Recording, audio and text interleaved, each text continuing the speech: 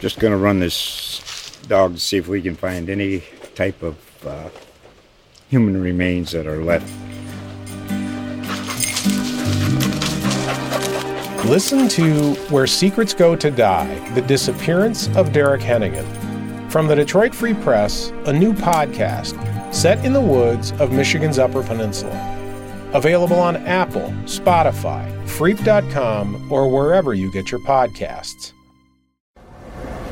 Well, welcome back to the National Hurricane Center. Ken Graham again here in the operations area. Forecasters, hurricane specialists really looking close at the tropics as we speak. This is your noon Eastern update, and we're going to talk about Hurricane Florence. Looking at the satellite here, you can see a very pronounced eye wall structure with a lot of convection right around it. But one of the things that I really want to bring to your attention is as we download new data here, you start looking at these outer bands, and you start seeing those stretching well away from the center. In fact, we do see tropical storm force winds 170 miles or so away from the center. So this is a very large storm we're dealing with, and that comes into play later when we start talking about some of the impacts. And there's a good representation of those tropical storm force winds, how far they stretch out from the center, and by the way, well outside that cone as well. We always talk about impacts outside the cone. There's an example of one of them there. The other part that we need to really look at, we continue to be a major hurricane through tomorrow, and then we have the slowdown that we've been advertising. This is 8 p.m. Thursday, 8 a.m. Friday, that's Saturday, and that's Sunday morning. Think about that. So you're going to have hurricane force winds for a prolonged period of time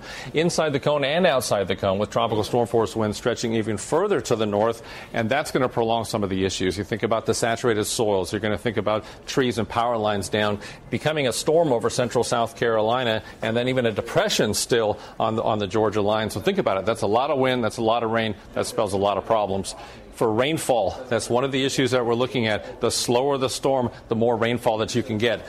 Look at this, 20 to 40 inches of rain is just absolutely staggering amounts of rain. And not just on the coast. You go inland, you see 10 to 15, 6 to 10 inches as far as Charlotte. But one big point we have to make on this rainfall graphic is when we have different forecasts and little shifts, little wiggles, little small changes in the forecast can make big differences at times on the ground. So this can shift in different directions depending on the latest forecast. So be mindful of that. If you're thinking that you're right on the edge and you could be okay, if this slides into your area, you could get some of those high rainfall amounts.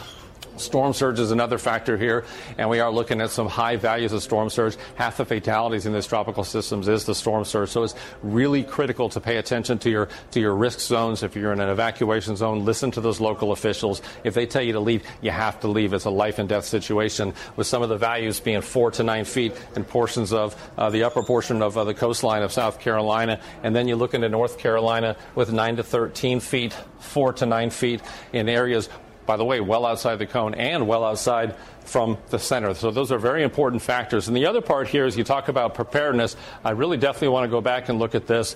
We've got to wrap things up today, because if you think about it, we're going to start seeing those rain bands. You're going to see the onset of tropical storm force winds tomorrow.